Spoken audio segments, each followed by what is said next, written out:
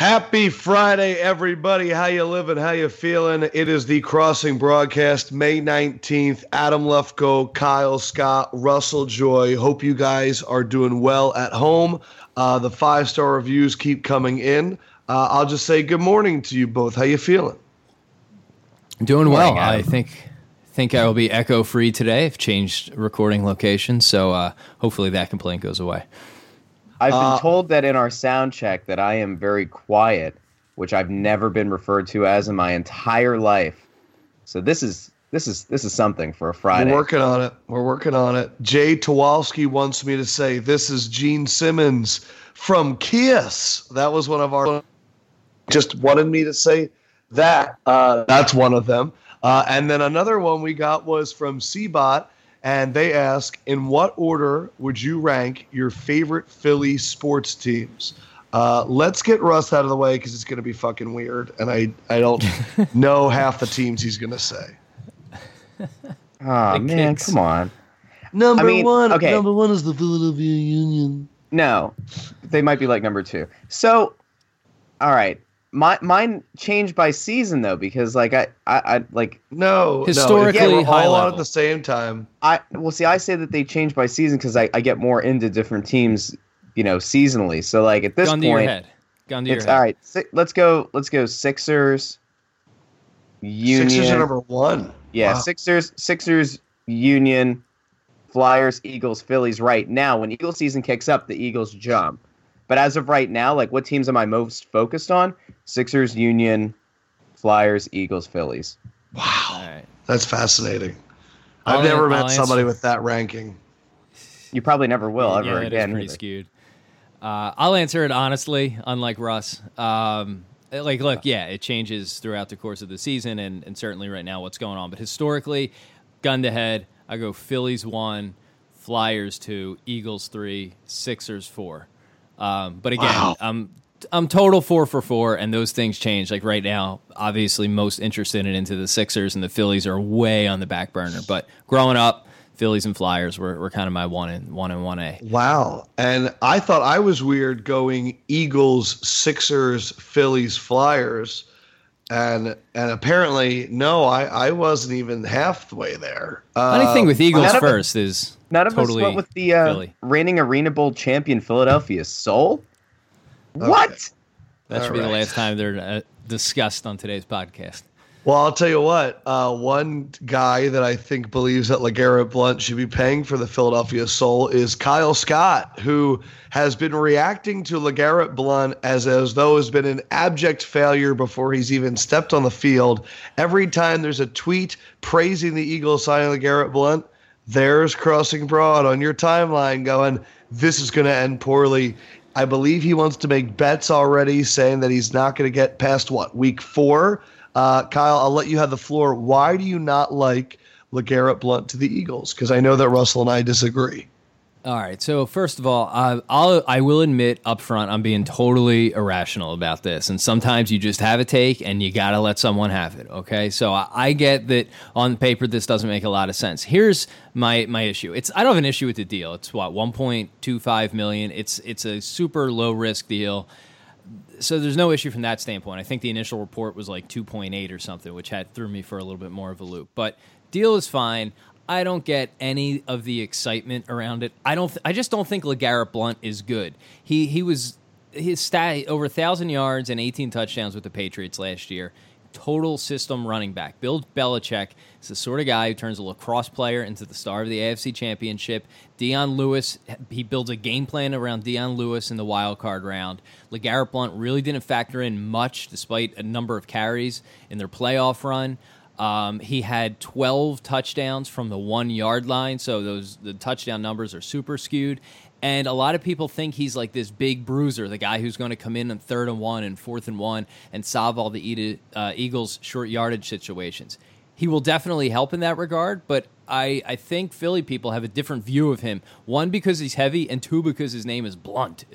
He just sounds like a bruiser. I don't think he's that player. His best asset is actually his speed for his size in space. He's kind of a dynamic guy for a big guy. And with the Patriots, where you had passing game that you had to keep defenses super honest, he was able to get to the second level on multiple occasions and snap off quite a number of big runs last year. I just think a guy rushes for over 1,000 yards and 18 touchdowns, and Bill Belichick is willing to be like, nah, we'll make a token offer so we get a compensatory pick. That doesn't make me feel good about it. And I do get the sense from the Eagles standpoint that like this, not that this is a dream team like move because it's not a 5-year deal or whatever, but I rolled my eyes as soon as I saw it because I feel like Howie Roseman and Ruben Amaro have that same disease where they grab guys from good teams who have been on national TV a lot, and they're like, oh, well, this is definitely going to help us. He's a 31-year-old overweight running back who's now taken out of the only system he's ever really had success in, certainly over the last 3.5 to 4 years, and that team was willing to let him walk. I'm just not so sure he's any good. And I saw Patriots fans saying, like, you're going to hate him getting tackled in the backfield. And I don't have confidence in Doug Peterson to use him correctly the way the Patriots did. And they're going to bring him in as a fullback-type player to pick up short yardage, and everyone in the stadium's going to know they're rushing. So no problem with the deal. I know I'm being irrational. I would love to be wrong. I just think he sucks. And he was only good last year because of the team he was on, plain and simple. Go. All right, Russ, let me unpack this, if you may. So I'm going to talk about what you talked about, and then I'll get to the point. So one, about Belichick turning lacrosse players into good players. Belichick does not put players on his team unless he believes that they have talent. The Chris Hogan story was one of the more annoying stories for me last year because he was phenomenal on Buffalo, but for some reason no one really gave a shit because he was on Buffalo. Why did he just let him go? They just spent more money than they've ever spent in free agency on running backs, on Rex Burkhead and Mike Gillislee of the Buffalo Bills, who are 4 to 5 years younger than LeGarrette Blount, and I do agree with you that he is less talented than them, but he's also never wanted to spend money in free agency before, to the fact that he had 12 of those 18 touchdowns from the 1-yard line. I don't know about you, but running Darren Sproles on 3rd and 1 a lot last year was like the bane of my existence, being tackled by Jonathan Hankins in the backfield. And his success rate was only 6 points lower than Blount's, granted on fewer attempts. But you're assuming the Eagles are going to have are going to give Blount that many opportunities on goal and 1 to go too. Go ahead. There's a few things. One, the Ryan Matthews experiment is likely going to be over soon. I believe they saved $4 million by releasing him. And frankly, Blount has been more reliable than Ryan Matthews. He played 16 games last year. 2015, he played like 12, but then 16 before that. I believe he is really good in short yard situations. And I think the thing that I expressed the most, and you rolled your eyes to my tweet about this, was LeGarrette Blount was only interested in going to teams that were Super Bowl contenders. And the fact that he believed that Philadelphia was that, for me, spoke more about the perception of the Eagles in the NFL with future free agents. To get Alshon Jeffrey to come here for a 1-year deal, and the way he talked about Carson Wentz, and LeGarrette Blount to come down here, you do not go to New England, figure out that they're like the only team in the NFL that gets it, and then go to a team like Philadelphia if you don't trust that. That gave me a lot of confidence moving forward from the league's perception of Carson Wentz and the team. And it was just reinforcing what Alshon said about the team. Kyle wanted to retort. Let me I'll agree with that latter part, but really, how many options did Blount have? The Giants were interested in him. I believe there was 2 other teams that were calling. I can't remember them right now. I can look it up. It's fair. I mean, to me, it's like, well, okay, yeah, you can go to Philadelphia. You're probably from day one. I think Kyle. So it's kind of a no-brainer for him. But I agree. Like, the people come in and talk highly about The big Wentz. disagreement, Kyle, is I think that you think the perception is different. I think that you saw his at like 1,200 yards and 18 touchdowns, and went, people are going to think that he is going to be a featured back, whereas I'm not. I don't know if Russell is. I'm looking at it and going, they just drafted Pumphrey, with the year that we have left from Sproles and what we know is capable of Smallwood, in a 4-back backfield, I think that he is a valuable member of a power back that we haven't had in a number of years.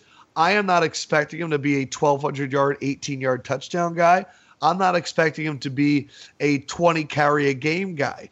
But if he's getting 15 carries, other than like the 1 or 2 games where Ryan Matthews decided to be healthy and showed up, I'm more comfortable about those 15 carries than I was in the past, because I think it's a mentality thing. I think it's a physicality thing. I do not think it's we are getting a steal. I don't think there's many. I hope there's a lot of Eagles fans that are caught up in just going, stats.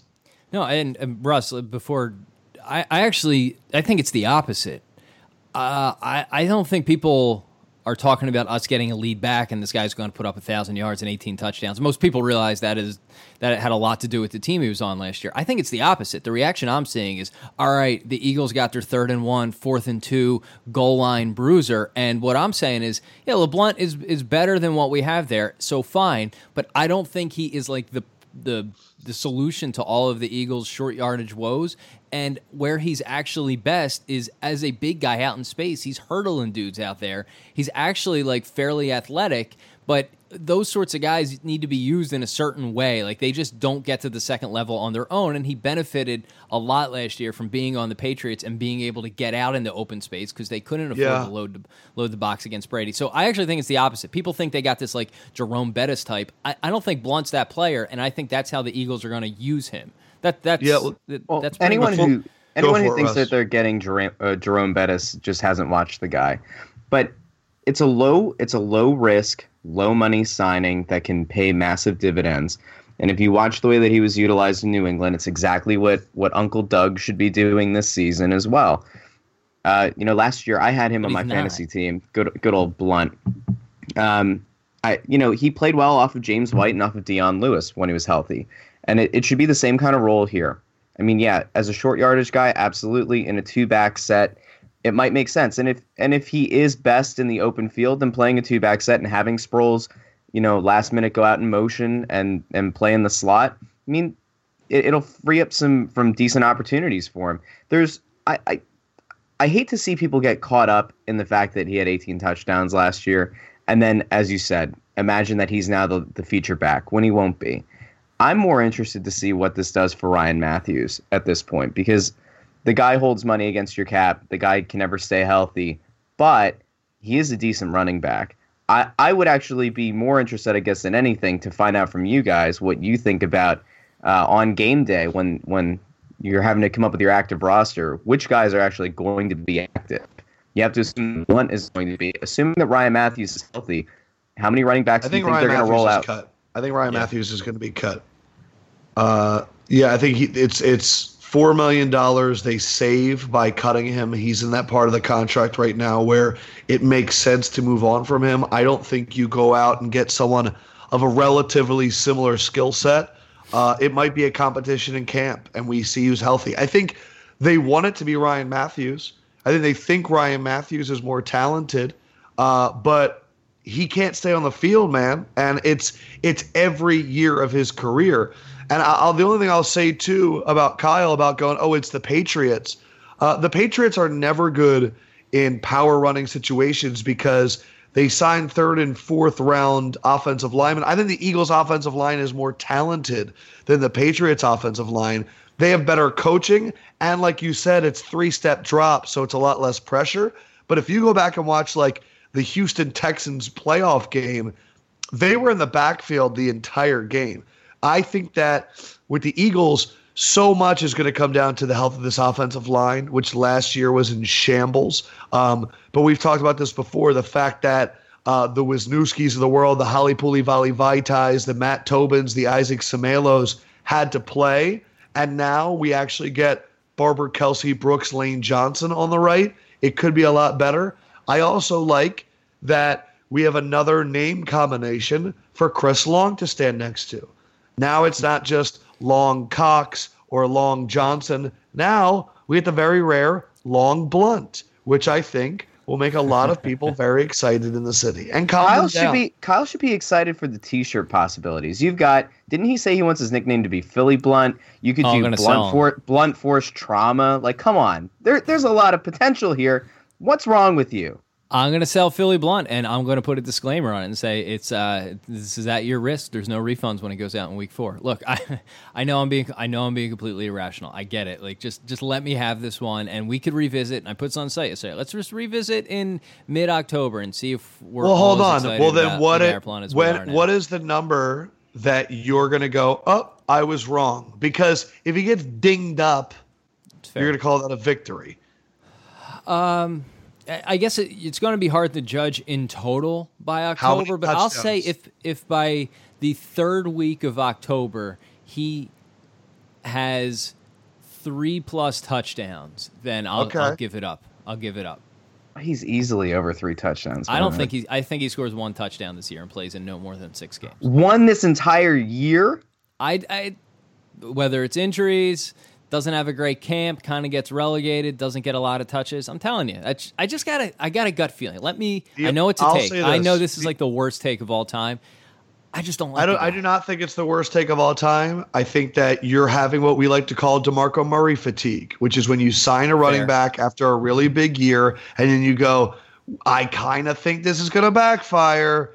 So I totally get it. The only thing I will say is last year when the Patriots would be up 16 to 20 points, that was the LeGarrette Blount show. That was, let's pound this team into submission and get out of here.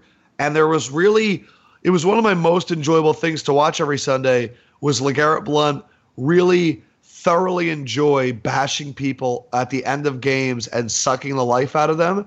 And it was something that I didn't think the Eagles had last year. They were awful with time management at the end of games. Surprise, surprise, Doug Peterson, Andy Reid. But I think he's a valuable, necessary part for a team that thinks they could do something next year. Fair. And we could all agree the contract is almost nothing. So from a risk standpoint, it's fine. So nothing. It's so nothing. Yeah. All right, let's get to another. It was a 5-star review comment from Dickie Fats. Hey. Twitter. Oh, Twitter. Excuse me. Yeah. Shout out to Dickie Fats. Man, these Twitter names are great.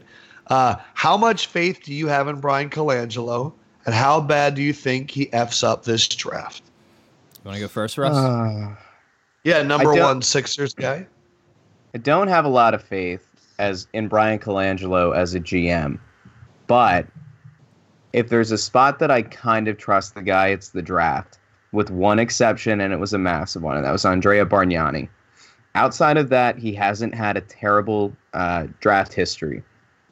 Do I think that he's going to rely on his scouts? Yes. Do I think that there's a big enough set of infrastructure within the organization to not screw this up?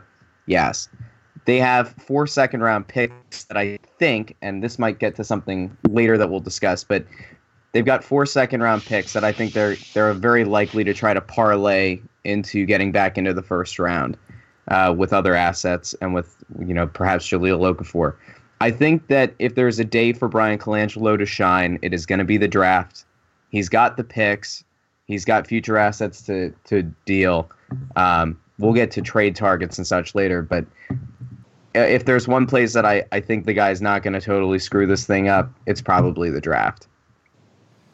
Sorry, I had to run and blow my nose. I apologize. No, you're good. I didn't mean to throw off Russ. I don't even think he noticed. Good, because he's a stud. Of course I did. Look, when anybody is gone, I feel a small absence. Of course. A small void in my heart.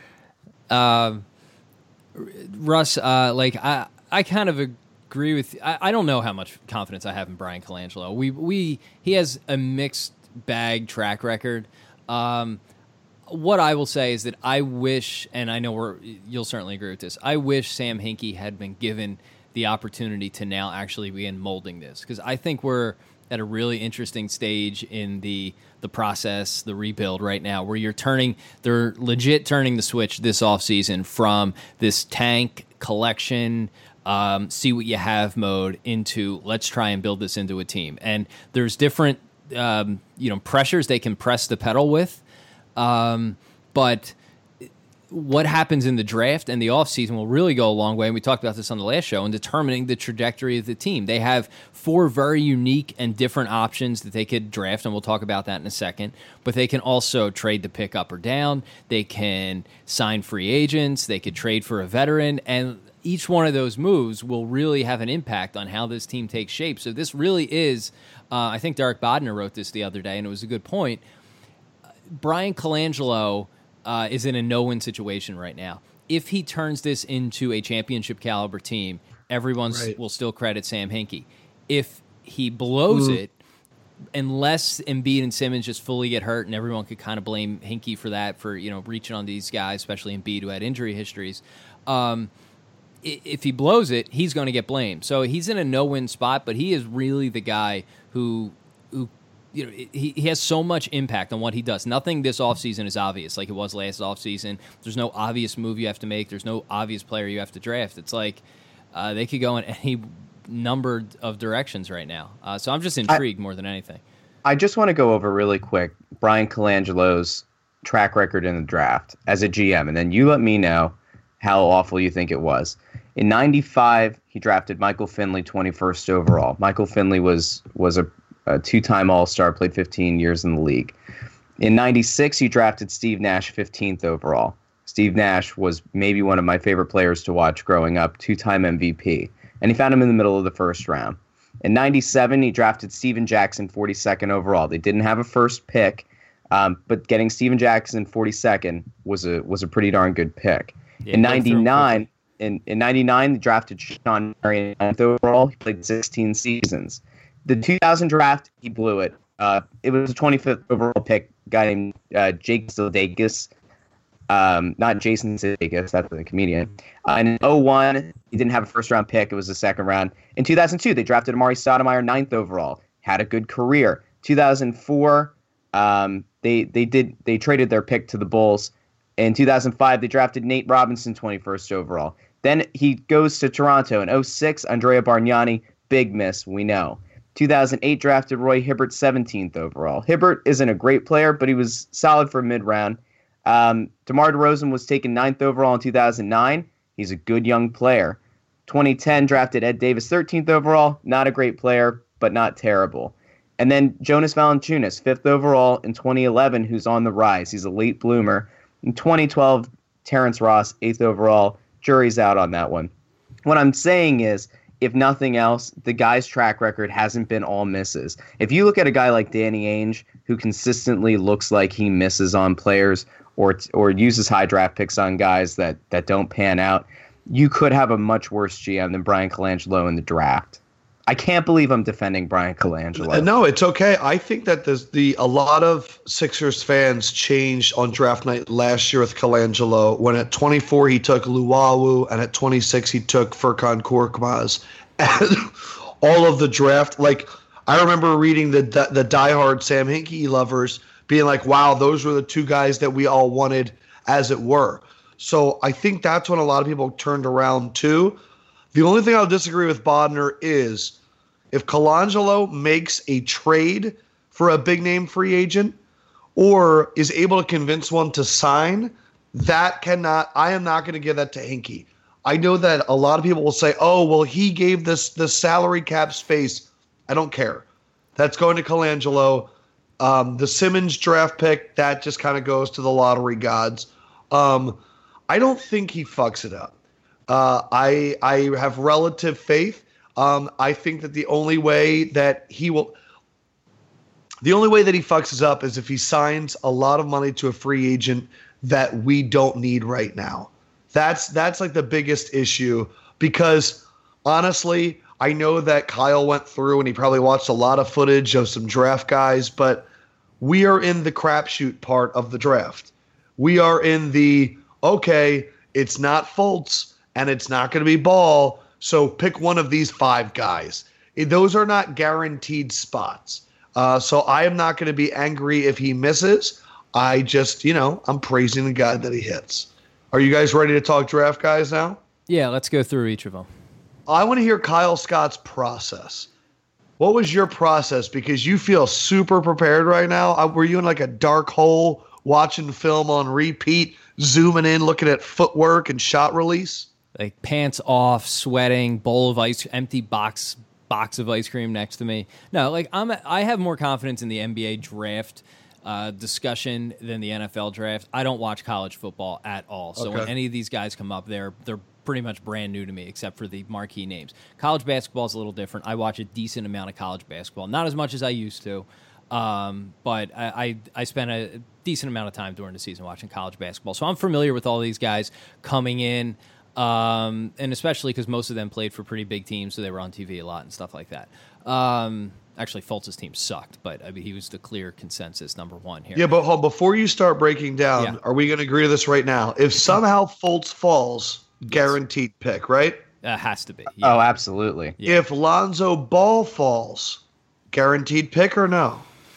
The Ringer article yesterday convinced me that he should be. I don't think it's the stone cold lock guarantee the way Fultz would be, but I would say, yeah, if he falls, the Sixers should probably. What about that article made you feel so convinced? Look, I would have probably said that beforehand, but I'm trying to think what they said that just kind of finally sold me on it. Like his ability to play with Simmons, they made a really good point in there. I don't know what that fit with Simmons looks like. Let me look it up. Hold on. Well, they're both amazing passers. He can shoot, so it spreads the floor more. He has really good size as well at 6'5" to defend other positions, even though I don't find him to be that great of a defender. But he's very talented. His usage rate. I didn't realize his usage rate was only 18.1 at UCLA. I actually thought it was much higher. And that was kind of my concern with playing with someone like Simmons, who you don't know how much he's going to have the ball in his hands, but if they're going to try and turn him into a point guard, my vision of Lonzo Ball was of a guy. I know he passed a lot, but he was it seemed like the ball was always in his hands, and maybe that's just when you're watching him, you're kind of drawn to him, and he looks and plays different. So I was surprised how low his usage rate was, and feel a little bit better about him with Simmons. But I think we could agree that him and Fultz are almost. I don't want to say almost certainly, but most likely going 1-2. Kind of like what happened with Okafor. When Okafor fell to us, I was like, well, we got to take him because we weren't expecting him to be here at number 3.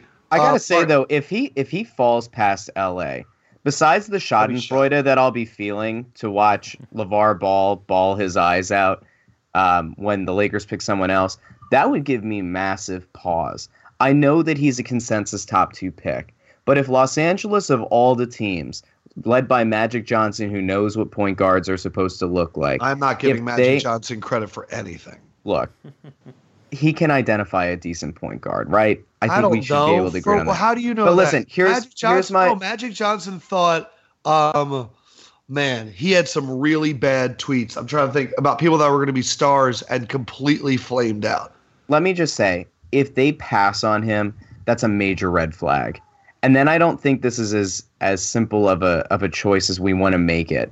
But that said, he's not falling past 2. Let's talk about the guy that's like the hottest on everyone's boards right now, and that's Josh Jackson. And the Kyle Scott review is what? All right, so I fell down the wormhole, I crawled out, and now I have 1 foot back in, mostly because I think this is the guy the Sixers are going to wind up with. Josh Jackson, super athletic, classic NBA athletic wing sort of player. His shot is not horrific, and there's a lot of thought that he can turn it into a respectable NBA shot. But right now, his shot is absolutely his weakness. His 3-point percentage went up as the season went on, but part of that was because defenses were like really sagging off him, like 7 feet, just trying to guard against his drive, and he was hitting some wide open 3-pointers. That said, he hit almost at 50% on the limited ones he took in the second half of the season. So his shot is definitely the concern, but he is crazy athletic. And the reason you probably have to take him at 3 is because he clearly has the highest upside of any of the guys who are going to be available here. He can play well above the rim, like top of the backboard level. Defensively, he is super active. He's long, he's quick. Watching him get steals in college and come down the court and throw down a dunk reminded me a little bit of the way AI played defense. Granted, different position, different type player. I also think his release on his dribble drive pull-up shot also kind of looks like AI. He reminds me, not that he's this good, but he has this sort of crazy athletic skill set, not wholly unlike AI, not so much with the handle, but this next level physical ability to get to get his points. So he's really exciting in that regard. But again, doesn't have a great shot. And I would look at a guy like David Jones or Davy Jones, who writes for Penn Live. The dude watches a lot of college basketball. He attends a lot of college basketball. He covers both local and national. And he had some concerns about Josh Jackson's character. I know he had some off-the-court issues. And his concern was he's going to be the sort of NBA player who comes in super talented, super athletic, but always frustrates coaches and never really fully realizes his potential. So that gives me a little bit of pause, too, in addition to his shot. But I wouldn't hate the Sixers taking him. He's super talented. I don't think he's the best fit. He's probably the third best fit of the four guys they could potentially take for the Sixers right now. As we enter draft season, I recommend that you all get the Michael Lewis book, The Undoing Project. He's the guy that wrote Moneyball. He's the guy that wrote Blindside. The first chapter is about Daryl Morey and the way that they assess the brain of a player and the way they assess the way they will develop and will they flame out and disappoint.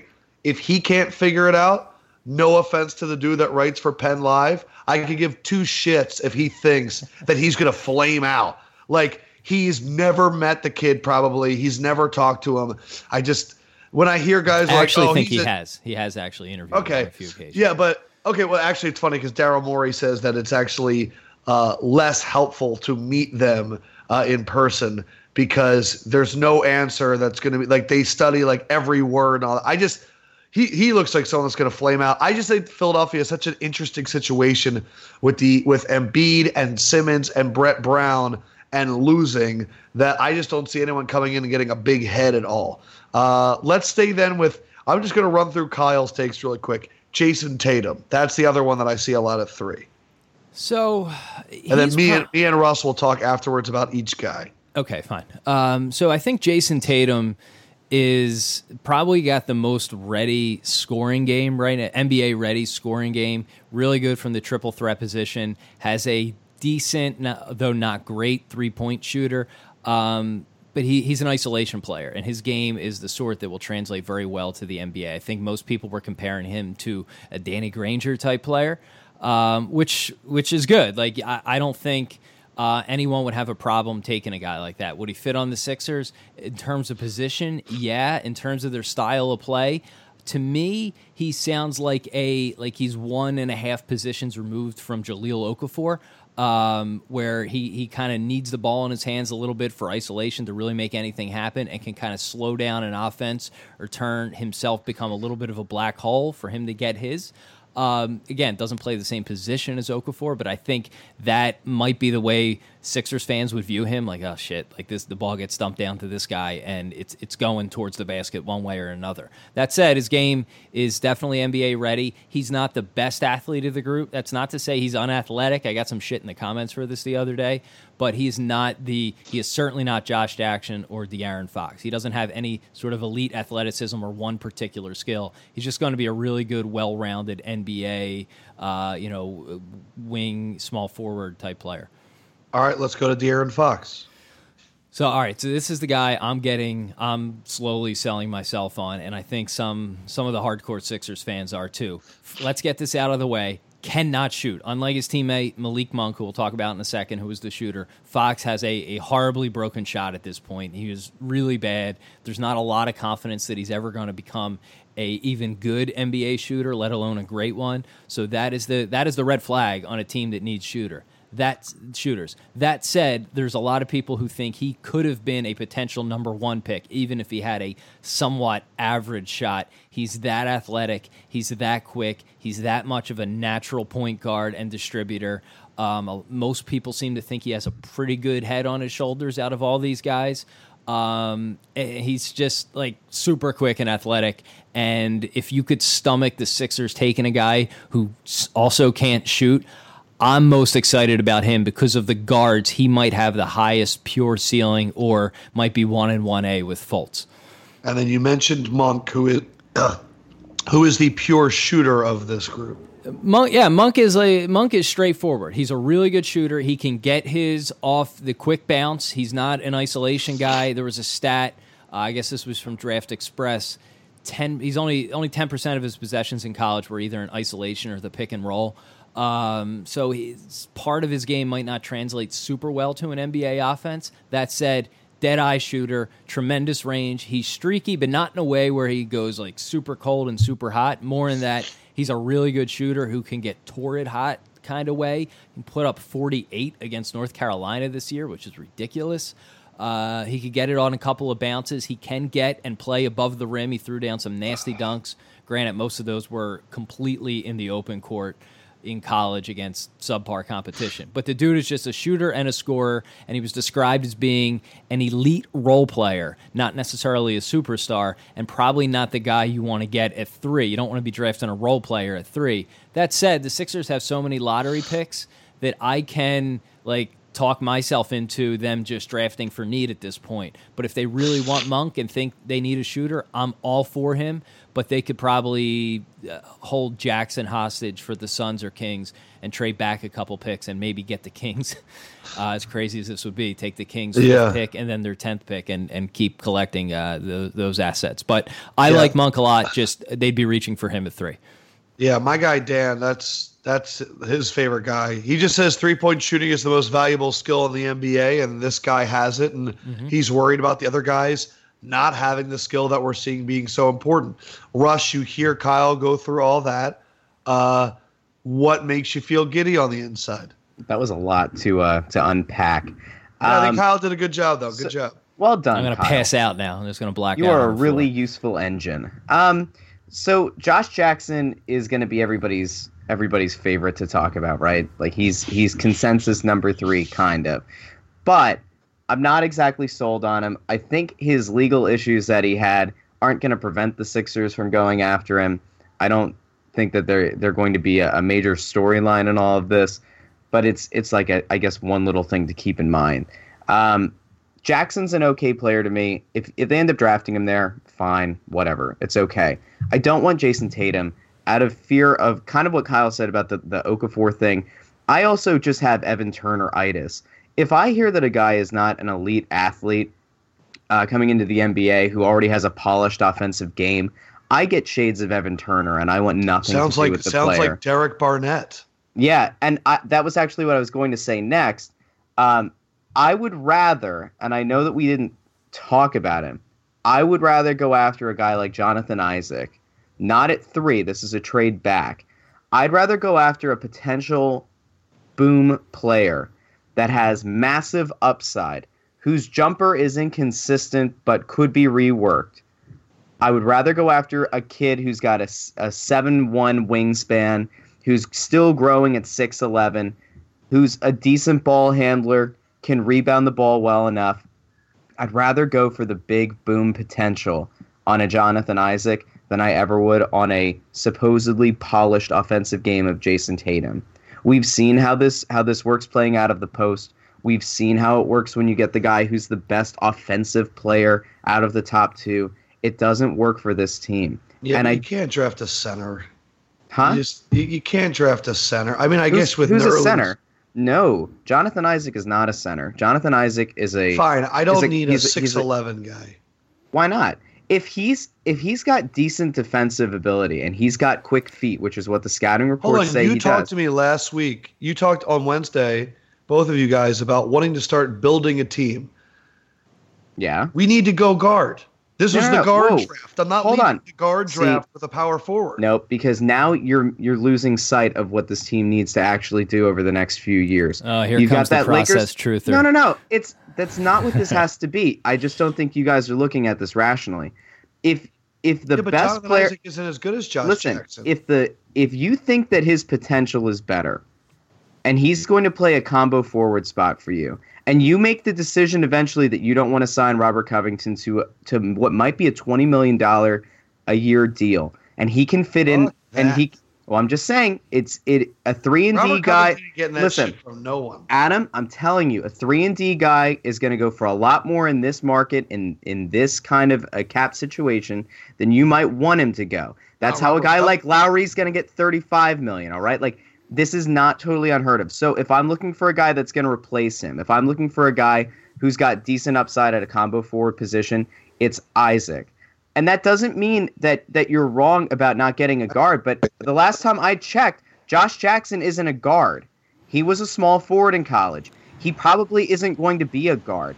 What you need to think about is, one, if you're going to make a signing of Kyle Lowry, the whole thing is moot. If you're not going to, you have, and I don't trust this guy, but you've got Jared Bayless on a contract for another year. He can be your placeholder at an off-ball guard until you figure out what you have in Ben Simmons as a ball-handling point forward. Additionally, next year you've got that Lakers pick, which should still be a really good pick.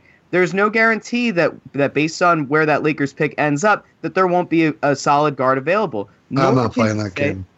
But see, we're just always kicking the fucking can. Yeah, but I think it's irresponsible to say let's draft a guy based on positional need if he's not there. Do you really want to? No, Josh Jackson is closer to guarding guards, and I believe is more talented and a better player than trading down to get this like power forward center guy on a team with Dario and Embiid.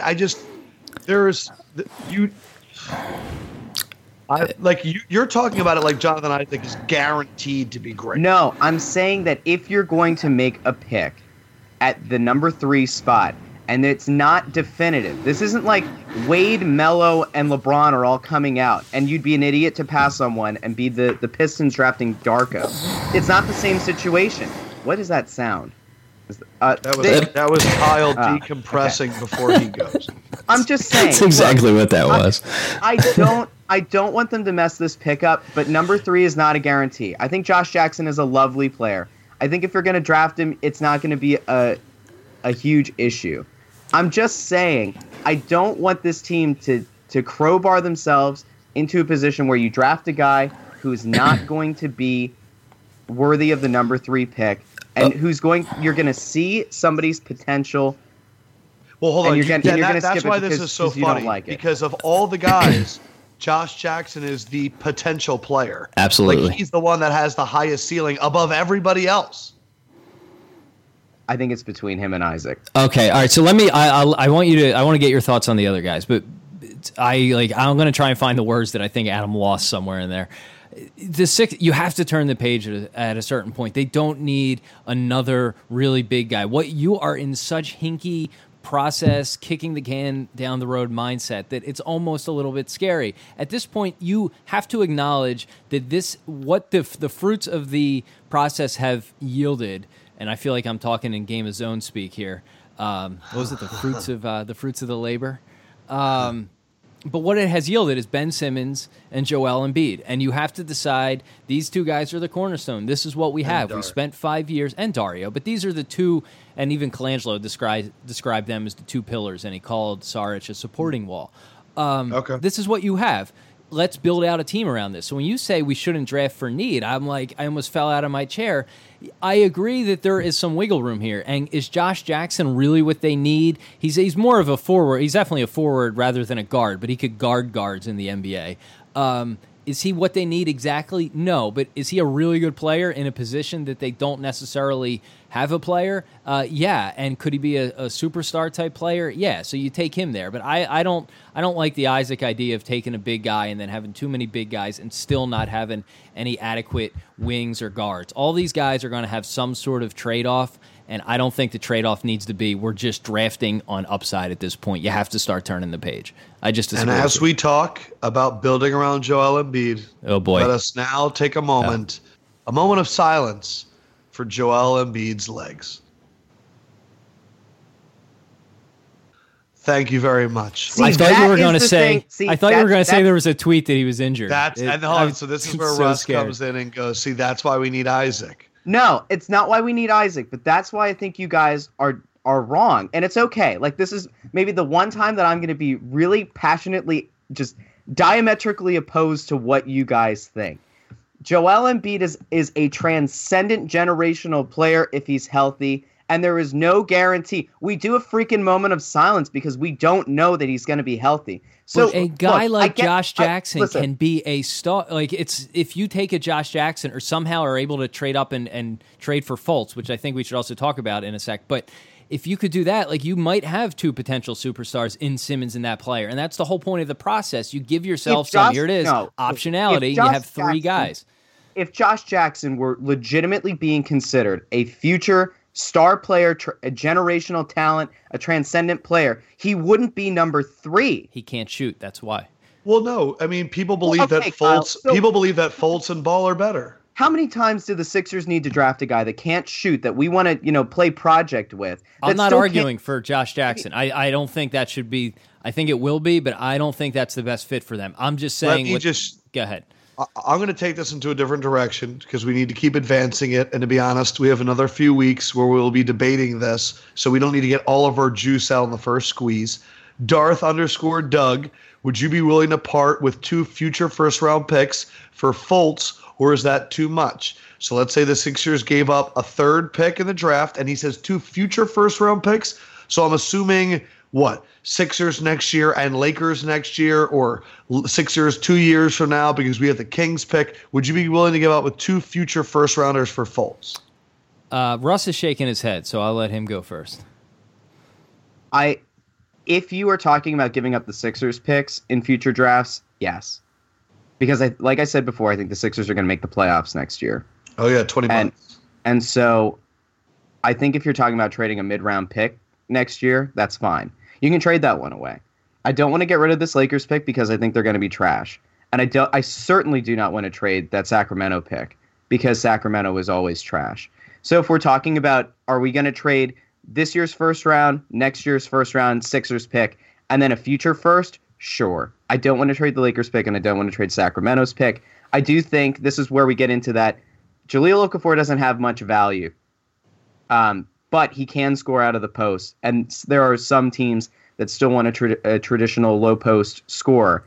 If packaging Jahlil and a few of those 4 second-round picks, some of which are earlier in the second round, can get you into the late first round, and that becomes part of a package where it's this year's first, next year's Sixers first, this later first-round pick this year, and then maybe a future pick, sure. Give them the option for a pick swap next year with the Sixers, or a pick swap the following year, or a pick swap in 2020.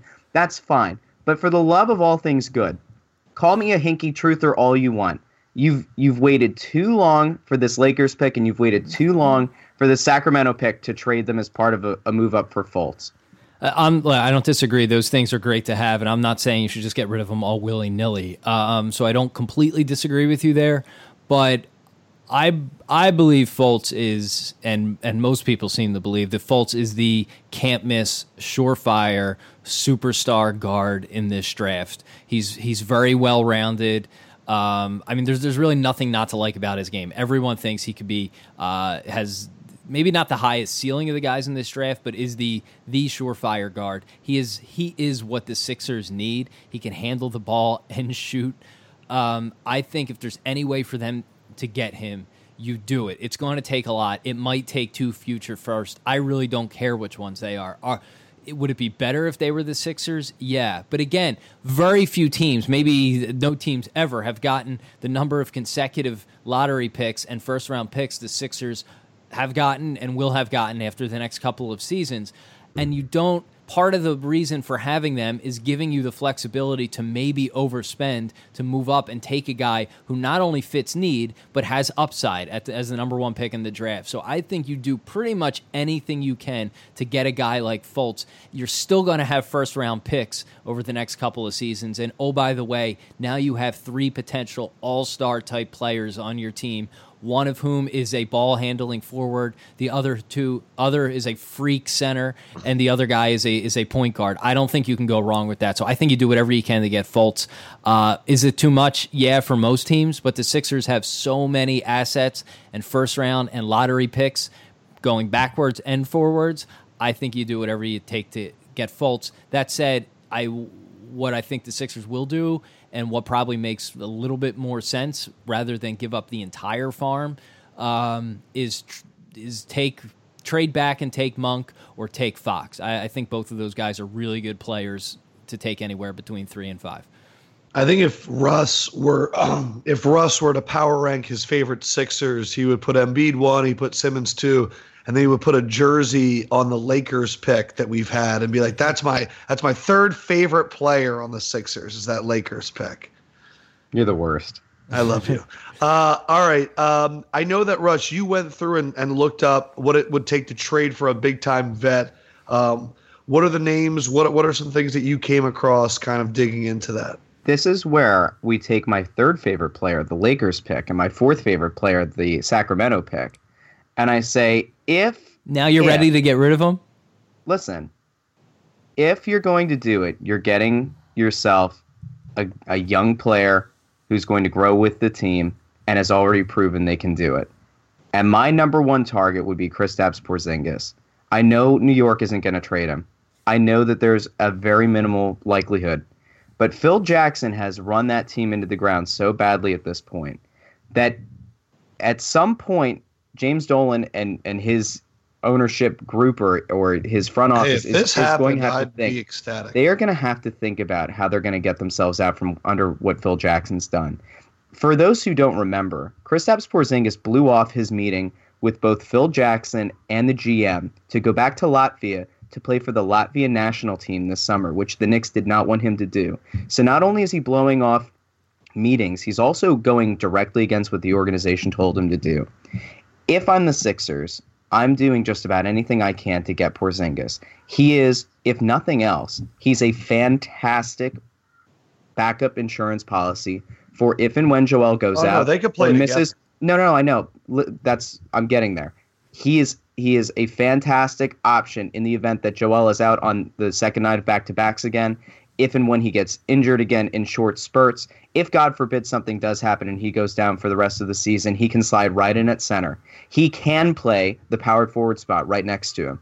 And the ability that Porzingis has to stretch the floor for Embiid and to stretch the floor to create space for Ben Simmons and whatever pick you get this year cannot be overstated.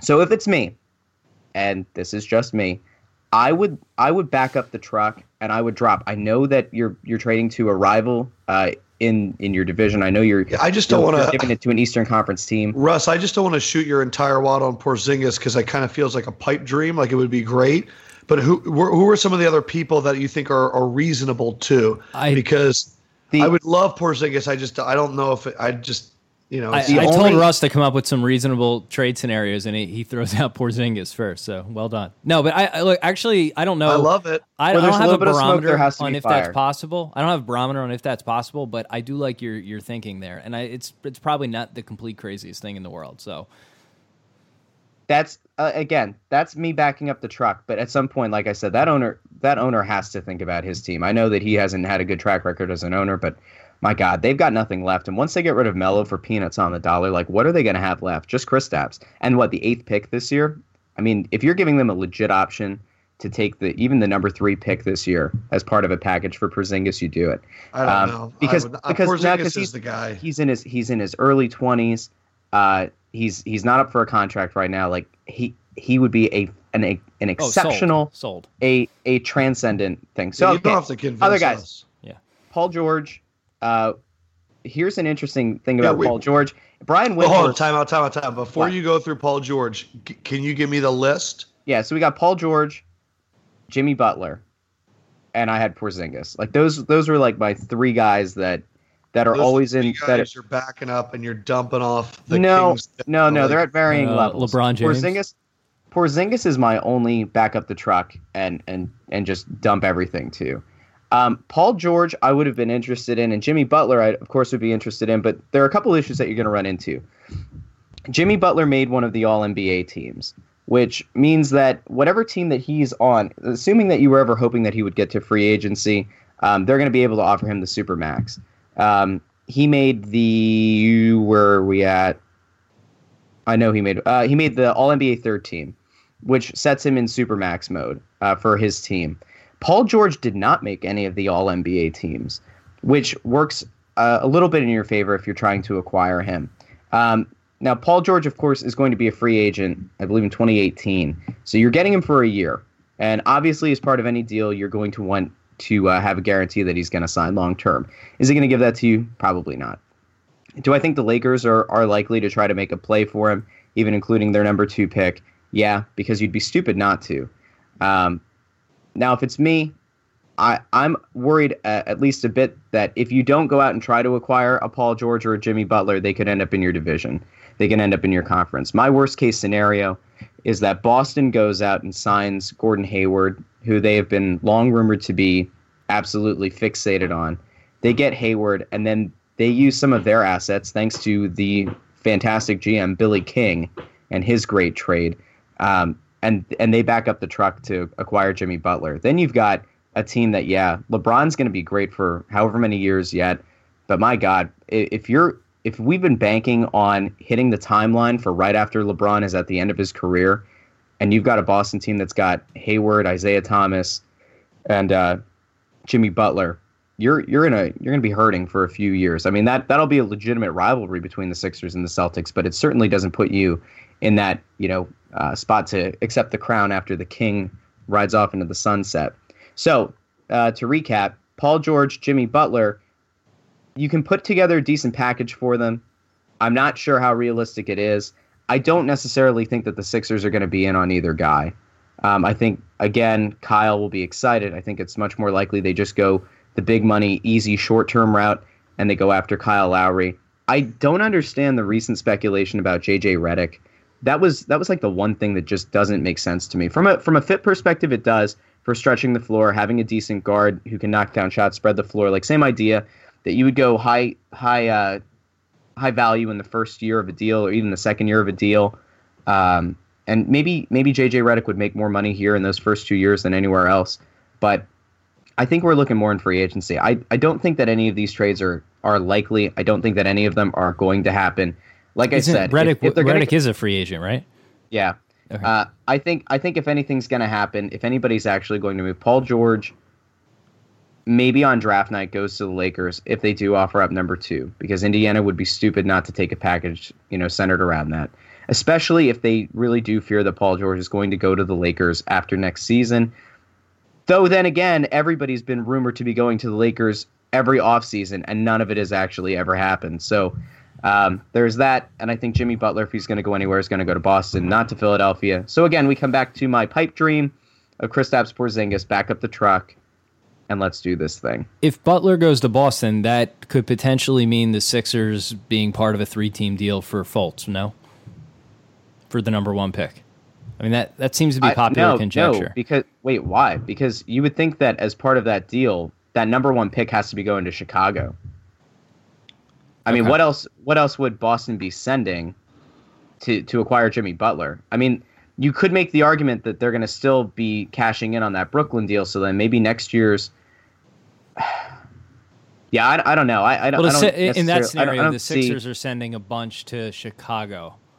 I might be so far. So Chicago. All right, so let's play that game. So Philly sends the number 3 pick and a boatload of other assets to Chicago. Chicago sends 3 pick, Jimmy Butler, a future 1, Okafor, something else.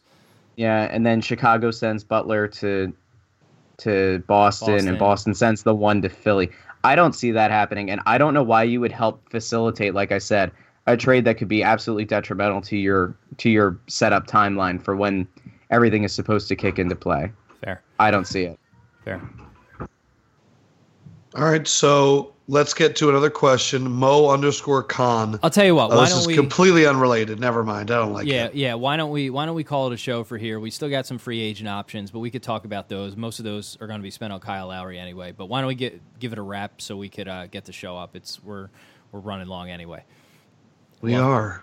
We'll have plenty of draft stuff over the next few weeks, but I think that was a good summary of the draft picks, trade potential, and all. Yeah, I think you guys both did good shit. And I'll tell you what, Russ, if they end up getting Porzingis, you will undoubtedly be the first person to have said that, and you will get all of the credit. I can guarantee that. Russ I'm Perret. really not, though, because I know that there are other podcasts that have thrown that out of speculation in the past, but. Yeah, I would love to see it. If I'm gonna de-hinky this whole thing, it's got to be for Kristaps. All right, guys, thank you so much. As always, leave us a 5-star review on iTunes. If you leave a comment or a question, as you've seen, we'll get to it. Hit Kyle up on Twitter at Crossing Broad. He does a good job of kind of filtering through all the questions. Plug your handles, too. Plug both of your handles. And tell me I'm an idiot for everything I say. Russell, what's your hand? At Joy on Broad. At Joy on Broad, and I am at Adam Lefko. So please come and join us in the conversation as well. And tell your friends about the podcast. The more people that find out, the better. Again, we do it Monday, Wednesdays, and Fridays. They should come out around 7. This one's going to come out a little bit later. But thank you so much for the support, and we'll be hollering at you next week. Enjoy your weekend.